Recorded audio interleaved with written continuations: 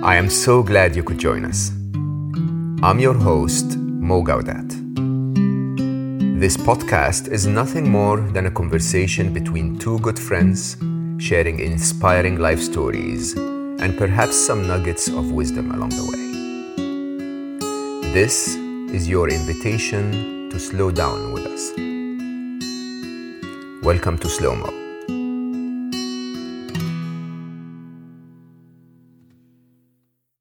My guest today is an accomplished entrepreneur, creative director, and a successful author. Michael Ventura is the founder and CEO of the strategy and design studio Sub Rosa. His clients include a variety of Fortune 100 companies, governments, and progressive startups. Michael also teaches design thinking and how to integrate empathy into the creative process at Princeton University. His first book, Applied Empathy, puts empathy at the center of design, innovation, and problem solving.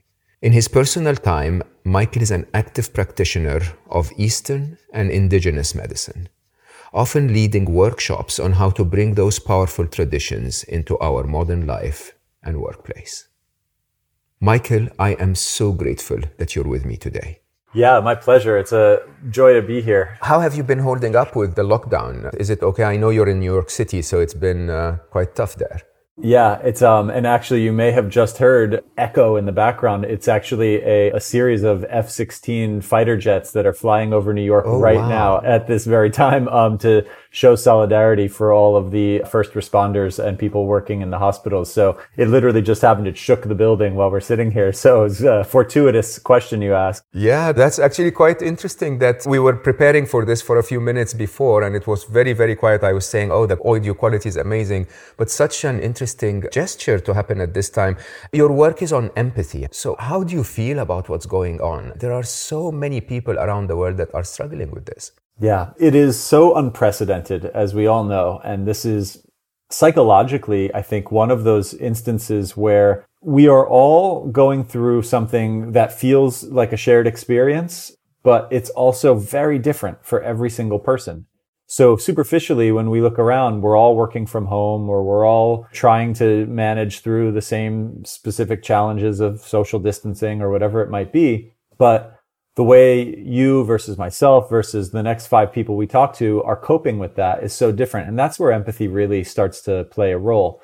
When the crisis first happened, I got a call from a couple different people who said, what a perfect time for someone to be an empathy expert. You've got to, write something. And would you go on this blog? Would you go on this podcast and talk about it? And, this was 7-8 weeks ago when the quarantine first started. And in that moment, I actually said no to a couple of those because I said, the first step with empathy is to listen. Yeah. And I'm not going to run out and to tell people what I think might be a good thing to do because I'm still listening. I'm still trying to understand what's going on in this world and how everyone's coping with it. And that's wonderful. I have to say I did the same too. I mean, because I've practiced inner peace for a very long time, I sort of was okay with what's happening. I was just doing my responsibilities. I was being mindful. I was being responsible, but I wasn't too panicking, if you want. And I got lots of requests for me to go and speak about my current state and so on. And I said, maybe people are not ready for this and I need to understand a little more, like you said.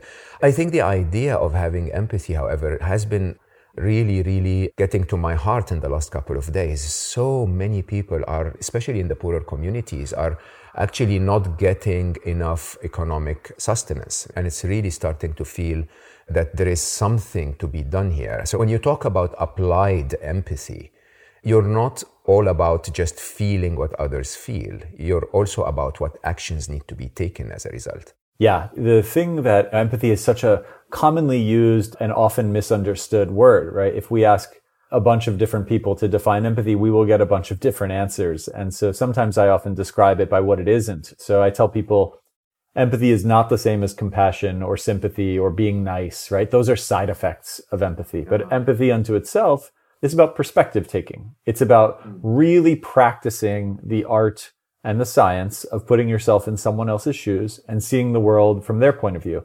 And while that is valuable, that unto itself is neutral. I could spend the next 2 days getting to know you as deeply as I possibly could.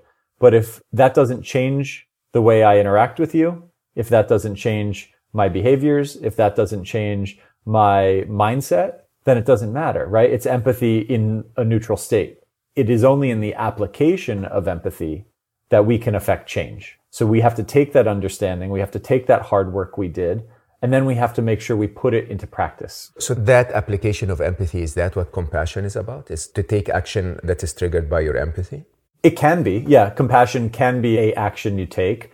It can be sympathy. It can be a whole host of things. It can also be nefarious. Like empathy is often perceived to be only positive. But I bring up this example often. If we go back to the US elections in 2016, Cambridge Analytica took information, took behavior, took deep understanding of audiences, and then served interesting, different information to them that would help influence their behavior. They could not have done that without cognitive empathy. Yeah, they had to understand people in order to change their behavior. So with empathy, I always say comes a responsibility and a code of ethics. What are you going to do with this newfound understanding?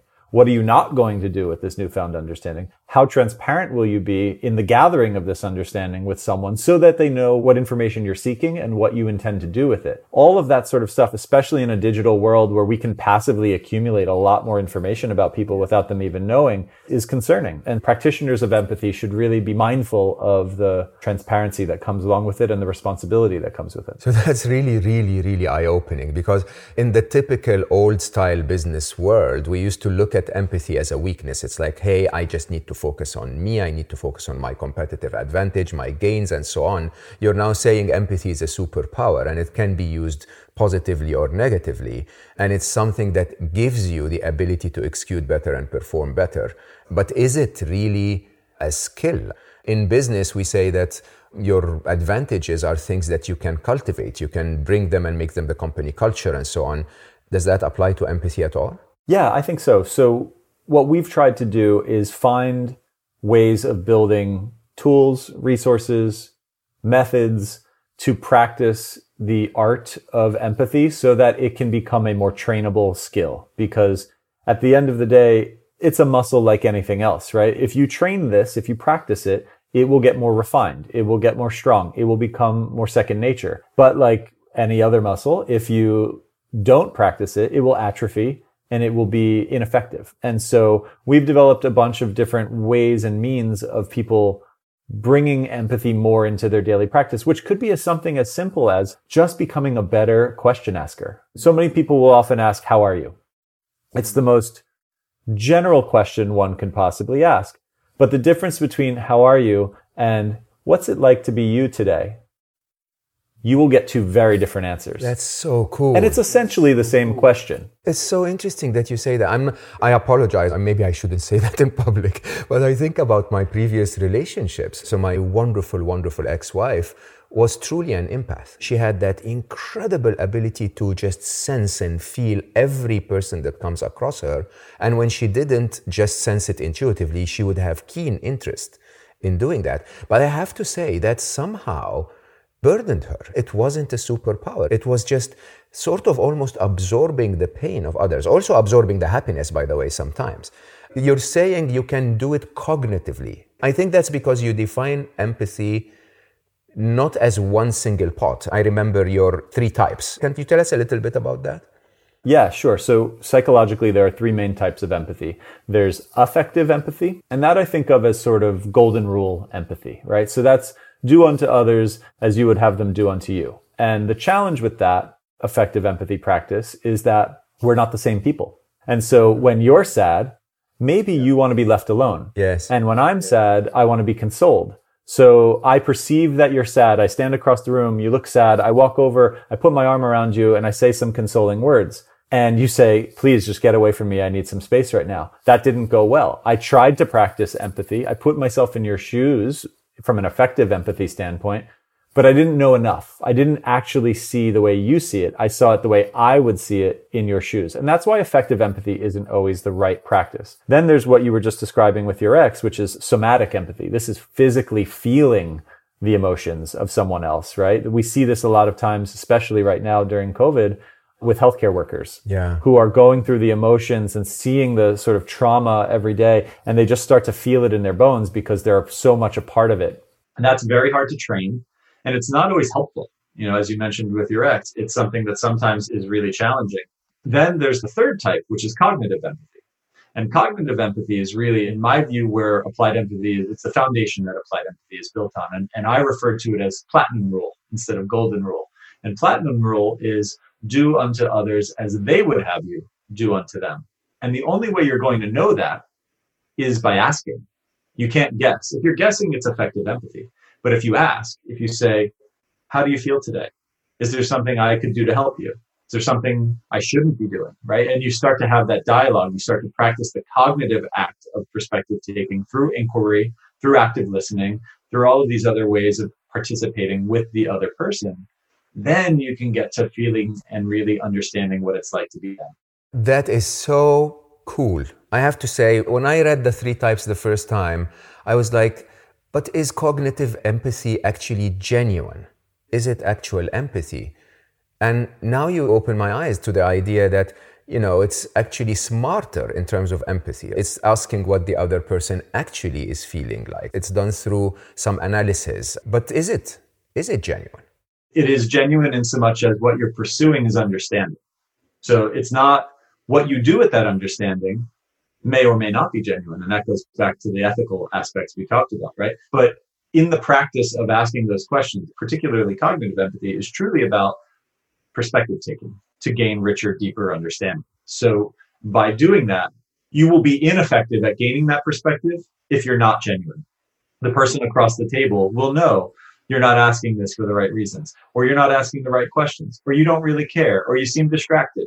And so they're not going to share the same amount as if you look across the table at a friend who you can tell in their eyes and in the way they're making connection with you that they really want to know what's it like to be you. But then you even give that example sometimes, which is really eye-opening as well, that a psychopath, for example, could use that cognitive empathy to understand someone. Yes, sociopaths. Sociopath, yes, yeah. Yeah, sociopaths practice cognitive empathy. Whether they know they do that or not remains to be seen, right? Everyone's different. But you cannot manipulate someone without understanding who they are. Right? Some people are manipulated by aggression. Some people are manipulated by compliments. Some people are manipulated by a whole host of different things. So sociopaths start their practice with cognitive empathy, sadly. Debated topic in a lot of the psychological spheres, and I'm not a psychologist, right? So when we talk about this with psychologists and we go down the road of this conversation, it gets very contentious because it undoes the historical mindset and frame of mind around what empathy is, because most people have perceived empathy and have thought about empathy in the affective context, not in the cognitive context. And so when we shift it into this other realm where it lives in a neutral state, people are often thrown off kilter because they aren't sure what to make of this practice, even though it is technically still perspective taking, it is technically still empathy. In your view, does one replace the other? So if I have cognitive empathy, I don't need somatic or affective empathy anymore? That's a good question. I would say cognitive empathy is the most practical, and if practiced effectively, is the most impactful, because it is that platinum rule effect, right? I'm actually going to know what it is like to be with you versus me guessing from afar. Somatic is a harder one. It's a middle ground for me because some people really are very effective at understanding people because they just have a high natural state of somatic empathy, perhaps like your ex, right? But also, she had a challenge with it, as you described, because sometimes it would be too much, or she wasn't able to put her walls up and kind of prevent who she let in and who she didn't let in. And so I feel like with that practice, somatic empathy, you really do need to define your boundaries and learn how to practice it while keeping yourself safe, because it can really drain you if you don't practice it the right way. A quick example on that, which is related, I am not an extrovert, but I do a lot of public speaking as a result of this work. That would not be detected, by the way. You're like the ultimate extrovert to me. And that's the thing, like I don't recharge, which is the definition of extroversion. I don't recharge by being in those external settings. Yeah. But I have learned enough about my introverted makeup that I can put the right boundaries in place, and I can get up on stage and I can do a keynote and I can feel engaged with the audience, and I don't feel I'm afraid of doing it or something like that. But when I get off the stage, I'm exhausted. I've been running my shields while also running my talk. Yes. And it's like it's sort of depleting two batteries instead of just one. That's such a clever way of looking at it. I mean, I am an introvert too, of course, would never be detected. But quarantine time for me is like heaven. Hey, I can be alone. I can spend time alone. But you're absolutely right. So this, I think, leads us to a very firm conclusion, that empathy can be taught because it's cognitive and there is a process behind it. Right? And because there is a process behind it, we can teach people, and you actually do that. So you teach empathy. When you started Applied Empathy, was basically a student experiment. You ran that, yes. and it became the #1 student ranked class at Princeton, where you taught it. And that led me to an interesting question, because to me that means that people are really, really looking for that topic of empathy. At least the young people are looking for that topic of empathy, but that we, as always, teach them crap all the time, that we rarely ever give them topics that are useful for their actual progress in life. Tell me about that experience, some of the things that you've noticed when working with younger people on empathy. Yeah, so we had the good fortune of finding a very enlightened dean at Princeton who ran the engineering school. And so we were invited to teach this course in the engineering program. So inside the Keller Center, it includes computer science and chemical engineering, but it also housed the entrepreneurial programs for the school, for the undergrads. And while the class was open campus-wide, so we had philosophy majors and architects and all of these other competencies also taking the class, the reason they put it inside the engineering school was because there was a realization that faculty had where the engineers were expert at coming up with solutions, but they were also most of the time solutions that didn't have great product market fit, that weren't always aligned to the needs of the world. And we talked a little bit about this before the call, and it's similar. The engineers will often fall in love with the beauty of the complexity of the solution. Exactly. It's the tech and how amazing it is to solve it. And it doesn't matter if people will actually use it or need it at all. Sometimes it's just so cool, let's build it. Instead of someone needs it, let's build it. And so this work became so foundational because it actually helped these students learn how to not just build elegant solutions, but build elegant solutions for people who needed them the most. And so that was what was really insightful in the Princeton work. And we did 3 semesters there, and we learned every semester more about the methodology and more about the workshops and the tools and the resources we could create to help people train this in. And then one day the phone rang, and it was one of the officers at the military academy in the U.S. Army, which is called West Point. It was Captain Bachmeyer from West Point called, and he said, "We've been following the work you're doing with empathy, and we'd like to bring you up to West Point to train the cadets." And I said, this is going to be a fascinating experiment because there is no academic environment I could possibly imagine that will be more juxtaposed to the pastoral fields of Princeton than the military academy of West Point. And we got up there, and I'll tell you, I was blown away. And every conception I had about what a military institution was going to be like was debunked within the first day. These students were voracious consumers of information. They were so keenly interested in the soft science, quote unquote, of something like empathy. And so I found myself one day talking with the superintendent of the school. He's a 3-star general, career military guy. And I asked him, why am I here? Why was this a good idea? Because I think it's a good idea, but I just can't see, I don't have the empathy for why West Point thought empathy training would be so valuable. And he said, well, I'm a career military guy. And I have seen throughout my 20 plus years of service that the #1 skill that makes a good leader a great leader is empathy. And we are a leadership development academy. When these cadets graduate here, they're 21 years old, and within 6 months, they're deployed somewhere in the world, and they're responsible for as many as perhaps 40 lives. And I remembered what I was like at 21 years old, and I was barely responsible for my own life. And I was imagining what it would have been like to be sent somewhere into a part of the world I don't know, and to be in charge of 40 people, and not only just in charge of their day-to-day activity, but also making sure they stay alive. And that some of those folks may come from worlds very different than mine. They might come from a rural setting. They may have a high school education. They may have a 4-year degree. They may have had a wonderful home. They may have had a broken home. And I somehow have to now lead all of them. And so what I learned in that moment was that even command and control, top-down environment like the military, there's still room for perspective taking. But hold on, I'm confused a bit here. So are you saying that empathy then can be siloed? Because the military is eventually all about, I'm going to kill the other guy. So can I have empathy for my people, for my 40 lives, but not for the other 40 lives? Great question. It's the same one I asked myself. And what I came to learn was I asked many of the faculty who I was working with that similar question. And what they told me was the American military is a military governed by civilians. The military doesn't decide where they go and what they do. Congress does. And so they're following orders. They get sent to a place in the world and they're told, fight this fight. But their number one concern is to end battle, not perpetuate battle. They want to get home and they want to be safe too. This is what I was hearing from people who have been on the front lines, right? They're not out there saying, I hope we're out here for 3 more years. They're out there saying, how quickly can I get home to my wife and children? How quickly can I get home to my husband and that dog we just got? Whatever it is. The way they looked at empathy was that there's 2 ways you can walk down the street in a city that you're stationed in. You can walk down the street with blinders on and all of your hulking equipment and your fatigues, and you walk through as this foreigner in a strange land, and everyone stares at you and is confused by you and you ignore it. Or you can walk down the road and you can see that young boy at his family's fruit stand who's looking at you and seems scared, and you can stop and you can take a knee and you can have a conversation with that kid.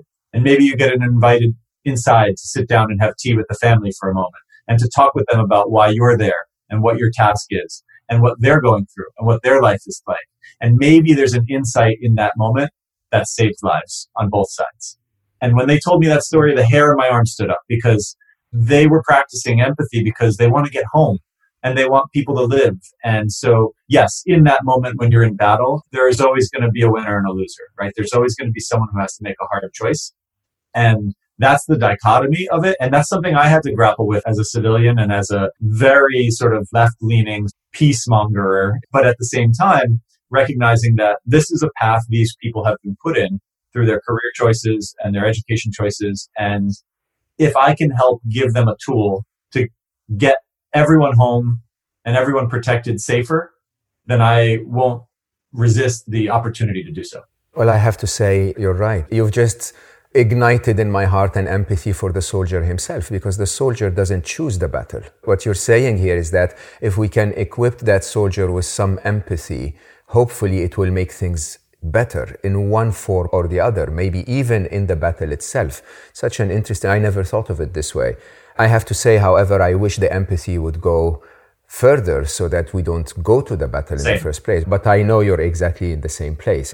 It just throws the light on the fact that nothing is really absolute, ever. Everything you can take an extreme position against, but if you have empathy to the person on the other side, even if you disagree with their practice or their cause or the idea of going to war in the first place, there is still a human that you can have empathy to. And I think that's a beautiful thing to do. When you were talking about the engineering university, another question came to my mind, which I think is really, really interesting, which is the idea of how engineers continue to build products in our life today that are really not needed at all. You think of the first iPhone and how groundbreaking it was and how it really, really made our life a little bit better. And then the constant launch of further and further devices that have nothing to do with the human that's using them, but rather the economics of the company or the engineering marvel of some creation. And how do we change that? Why does it end in that place? I think that there comes a point where in the sort of product evolution or the loop of version 1 to version 2 to version 3 of something, it moves out of innovation and into repetition, right? It moves out of solving a new problem or solving a problem in a new way to becoming a recurring revenue stream. And a friend of mine told me an allegory years ago. I've hung on to it. He told me this probably, I was a freshman in university, so this is years ago. And it is oddly a military analogy. He wasn't a military guy, and nor am I, obviously. He said every business has 3 generations. And the first generation you can kind of equate to sort of like guerrilla warfare. It's scrappy. It's a small little team who like have a passion and a dream, and they're going to try to get there. They're going to try to get something started. They're going to try to create some first and initial movement. And if they're successful, the second generation emerges, and that's the army. And the army comes with infrastructure and rigor and process, and they run the machine of the whole thing. And that's where the charm of the innovation stops and the revenue model begins, right? Now it's just run the revenue, run the revenue. And then the third generation, and this is the cautionary tale of the allegory, is that you either have to bring those guerrilla warfare, those scrappy individuals from the beginning, those entrepreneurs back to push the business further and to innovate again, or you become traffic cops and you just write tickets all day. Oh man, fascinating. I've lived through all of these. I'll never mention which companies, but almost in every company, it's quite interesting when you think about it. So let's start with this. How can businesses use this at all? I look at what will be impacted by using this as a way to help people understand where they can see the most tangible gains from practicing empathy. So on the internal side, you see efficiencies increase. You see the emergence of high-performing teams. Something that I often refer to as sports analogy is sort of like the no-look pass effect. When you work so closely together with someone that you don't even need to look, you know exactly where they are, you know their movements. That dynamism of a team really starts to emerge after 3 to 6 months of collectively training and practicing this. You start to see the retention of talent increase. You start to see a deeper understanding of the greater purpose of the organization, because if you're practicing this well as a leader or a leadership team, you're sharing the vision and the values of your organization in a way that makes people feel included, makes people feel like they're understood and they're a part of the system. So that's like some of the internal things that you can track and actually quantify the change through employee surveys, through 360 reviews, through a whole host of different HR mechanics. You can actually track that. Externally, you can also look at things as bluntly as sales and see, like, if we are doing a good job of perspective taking on our customers and knowing what those customers want, knowing when to speak to them, knowing what to deliver to them, knowing what type of after-sales service they want, whatever it might be, you'll start to see either the initial sale or the lifetime value of a customer increase over time as you become a more empathic company. That's so cool. Yeah, these are things that businesses must care about. There's no should in that, right? When you say, should you care about empathy, people are going to have a million things they might say about why they shouldn't.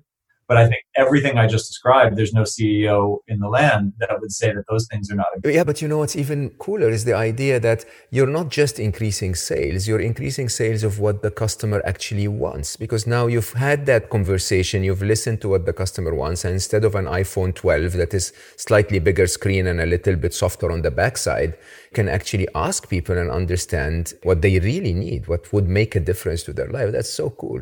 Give me an example, a story, some client. So we did a piece of work for GE years ago that was designed around their medical imaging business. So MRI, CAT scan, all of these types of things. They said, we want you to focus specifically on the mammogram business. And they said, we're third in category, Philips and Siemens, more machines. We want to be first.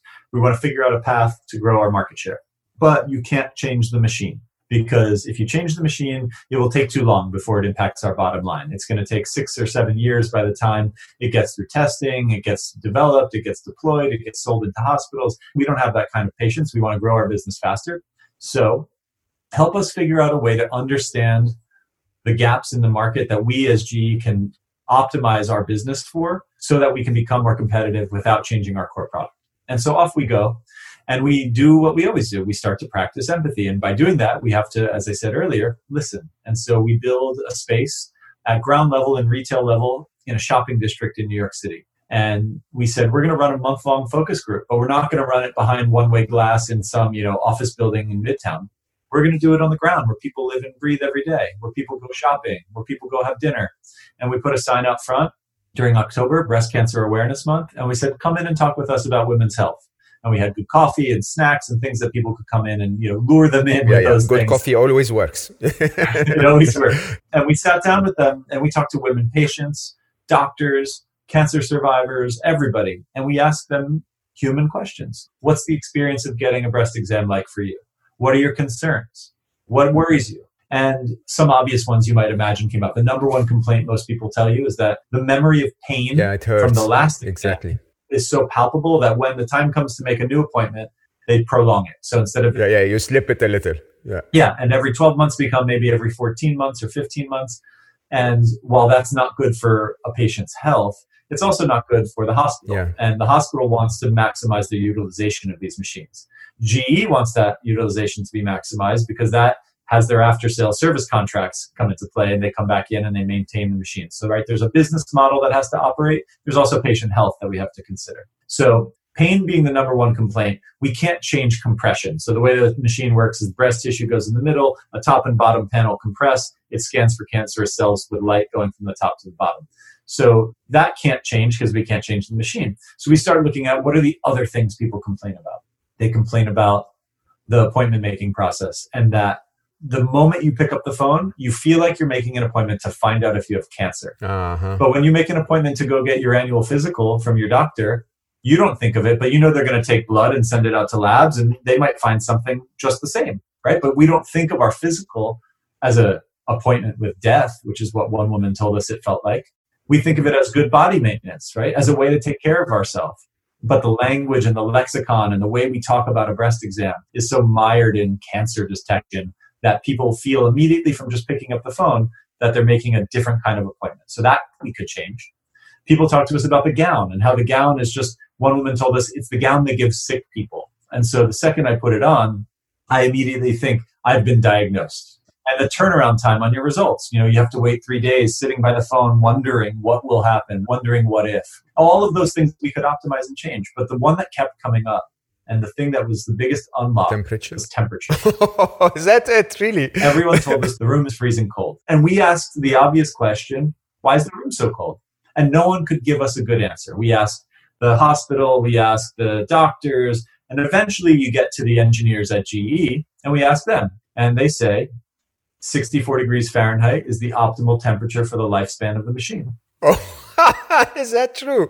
That's all we care about. As an engineer, it's just the machine that matters, really. Exactly. Going back to your point earlier, right? The engineer is sort of locked in the problem solution, but not in the broader context. And it's not the engineer's fault. Their job is to build the machine and optimize it for success. But no one on that journey raised their hand and said, but that's a cold room, and these women are in those paper gowns, and this is an uncomfortable process. And so we asked, what would happen if we changed the temperature? By how much? We said, I don't know, maybe 10 degrees? And they said, 10 degrees would be okay. It wouldn't be optimal. No way. But it's not going to hurt the test. Seriously, that's amazing. So we go back and we run a trial. We bring in 200 women who had been screened 60 days prior, and we screen them under new conditions. The machine does the same thing it did 60 days ago. The compression does the exact same thing, but the appointment-making process was better. The gown was different. The temperature was warmer. We developed a little app that let you control the lighting and the sound in the room. You could play a song if you wanted to play a song. You could dim the lights if you wanted to dim the lights. You can kind of have some agency. You can have some opportunity to impact the experience for yourself. The complaint of pain was cut in half in those second rounds because people felt more in control. Yeah. But that wasn't the most astounding finding. The most astounding finding was that the efficacy of the test was increased by as much as 12%. And we never anticipated this, but it was because women's muscles were more relaxed. And when your muscles are more relaxed, the compression gets the breast tissue thinner. And so the light can actually find more cancerous cells. And so we went back to GE and we said, look, you're not in the product business anymore. You're in the product and service business. You sell machines to hospitals, but you also design imaging centers inside hospitals. And these are services you can provide to them to optimize the patient experience so that when a patient is making a choice between going to this hospital or that hospital, and they know this one has a GE imaging center that takes all of these best practices and that makes it a patient-first experience, they will choose that hospital over this hospital. And so they loved this idea. They presented it to hospitals, and hospitals signed up. The day they announced it, 10 hospitals signed up across the US to start piloting this program with GE. And all of a sudden, their market share started to change because they were a progressive thinker and a thought leader in a space that hadn't been disrupted in years. That's fascinating. And as a result, women tested more, and so we found cancer earlier, and so we saved lives. And that's just by understanding and listening. Nothing in the machine changes. It's just the empathy of what the human on the other side actually feels and wants. That's fascinating, Michael. I can't close without touching on the human element, though. I publicly tell people that my biggest journey in the last few years has been the journey of connecting to myself, finding self-care, self-love, understanding me more. And I love the model that you work on the whole self. that there are 7 selves we can work on ourselves. Can you take us through this quickly? Yeah, sure. So you can think of it as sort of a Maslowian approach if you want to think about it in that context. You can think about it in the historic and sort of ancient body mapping techniques of chakras or traditional Chinese medicine. They're referred to as dantian, energy points in the body, right? You can think about it as esoteric or as practical as you want. What we've done is said, there are many yous inside you.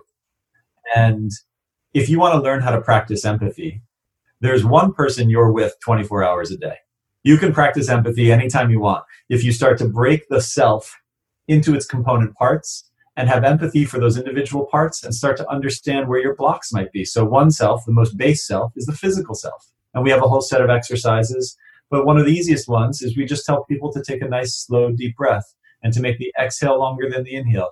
And then at the end of that, ask yourself, when's the last time I took a breath like that? How long has it been? Was it this morning in my morning practice? Was it 5 weeks ago when I went to a yoga class and then haven't been back since? If we're not taking care of our physical body, are we eating the right food? Do we feel the right energy in the course of the day? Do we get a lull in our energy at every day, at 3 o'clock every day that we stimulate with coffee for 3 more hours, then we don't sleep well that night? What are the physical body patterns? And do we have an understanding? Do we have empathy for what's causing them? Then we look at the emotional body. What is the most common emotion you feel at work? Sadly, when most people answer that question, the answer is a negative emotion. Of course. Yeah, they don't say motivated. They don't say excited. They often say stressed, overworked, underappreciated, things like that. And then we ask, who's in control of that emotion? Do you govern that emotion, or is someone making you feel that way? What might you change about that relationship in order to feel different? Do you have to change the job? Do you have to change the manager? Do you have to change yourself? Right? And getting introspective on that. And then going up the chain, got 7 different ones, and they get higher and higher order. We start to get into things like your intellectual self, the skills you're learning, the capabilities you're cultivating, the mindful self, how often you're present with people, how often you're just truly in the moment versus thinking about something else. And then the highest order one we have is the aspirational self. The aspirational self is your greater purpose. Do you know what it is? Do you know what you're here to do? In these short years you get on this planet as you walk around as you, what do you want to accomplish? As we go up the chain and do these exercises with people, they understand that there are some selves that they are super in touch with. And then there are others that they have complete blind spots on. And while that's really valuable information for you as an individual, taking that understanding and then recognizing that every single person you interact with on a daily basis is having that same complex ecosystem happening inside them. And you will never understand it as well as they do, even with all the best questions in the world. And that is the biggest motivator for empathy, because the more you can understand your complex world and the more you can try to understand theirs, the more often you'll find a way to meet in the middle. But without that empathy for the complexity in our interior worlds, it's very difficult to want to do the work for someone else. I think that's a great way to end our conversation. It's really fascinating that it starts from within you, that you have empathy for yourself. I call it meeting Mo. So I basically try to meet myself. But I think the structure of going through 7 layers and meeting every one of the 7 is really, really eye-opening. And when we do that, we realize that we can actually cultivate empathy as a skill to others. I love the idea of cognitive empathy. I love what you said, that this is not a luxury. This is not something we do to be nice to people. This is something that we do because it has a very positive impact on our business, on our interaction with others, in our place in society, in our relationships, if we can have empathy to our partner or spouse. And it's something that will make us advance in life. It's not a luxury to have empathy. And one of my favorite comments is that, but then after empathy, it's the action, it's applied empathy that really makes a difference. It's the ability for us to take that empathy and turn it into something real that makes empathy worthwhile. You are fascinating, Michael. I am so grateful for the time that you spent with me today, for the inspiration. Oh, thank you. No, it's been a wonderful conversation. I really appreciate it. You ask great questions, and that's a good sign of an empath. That's great. So for all of us listening here, if you want to learn more about Michael's work, go to appliedempathy.com. I think you should be clicking on this right now. It's definitely worth your time. Once again, thank you very much, Michael. And for all of you who joined us, thank you so much for listening. Be sure to follow me on social media. Search for Mo Gaudat, Slow Mo, Soul for Happy, or 1 Billion Happy. I know you've got a lot going on, but remember, there is always time to slow down. Until next time, stay happy.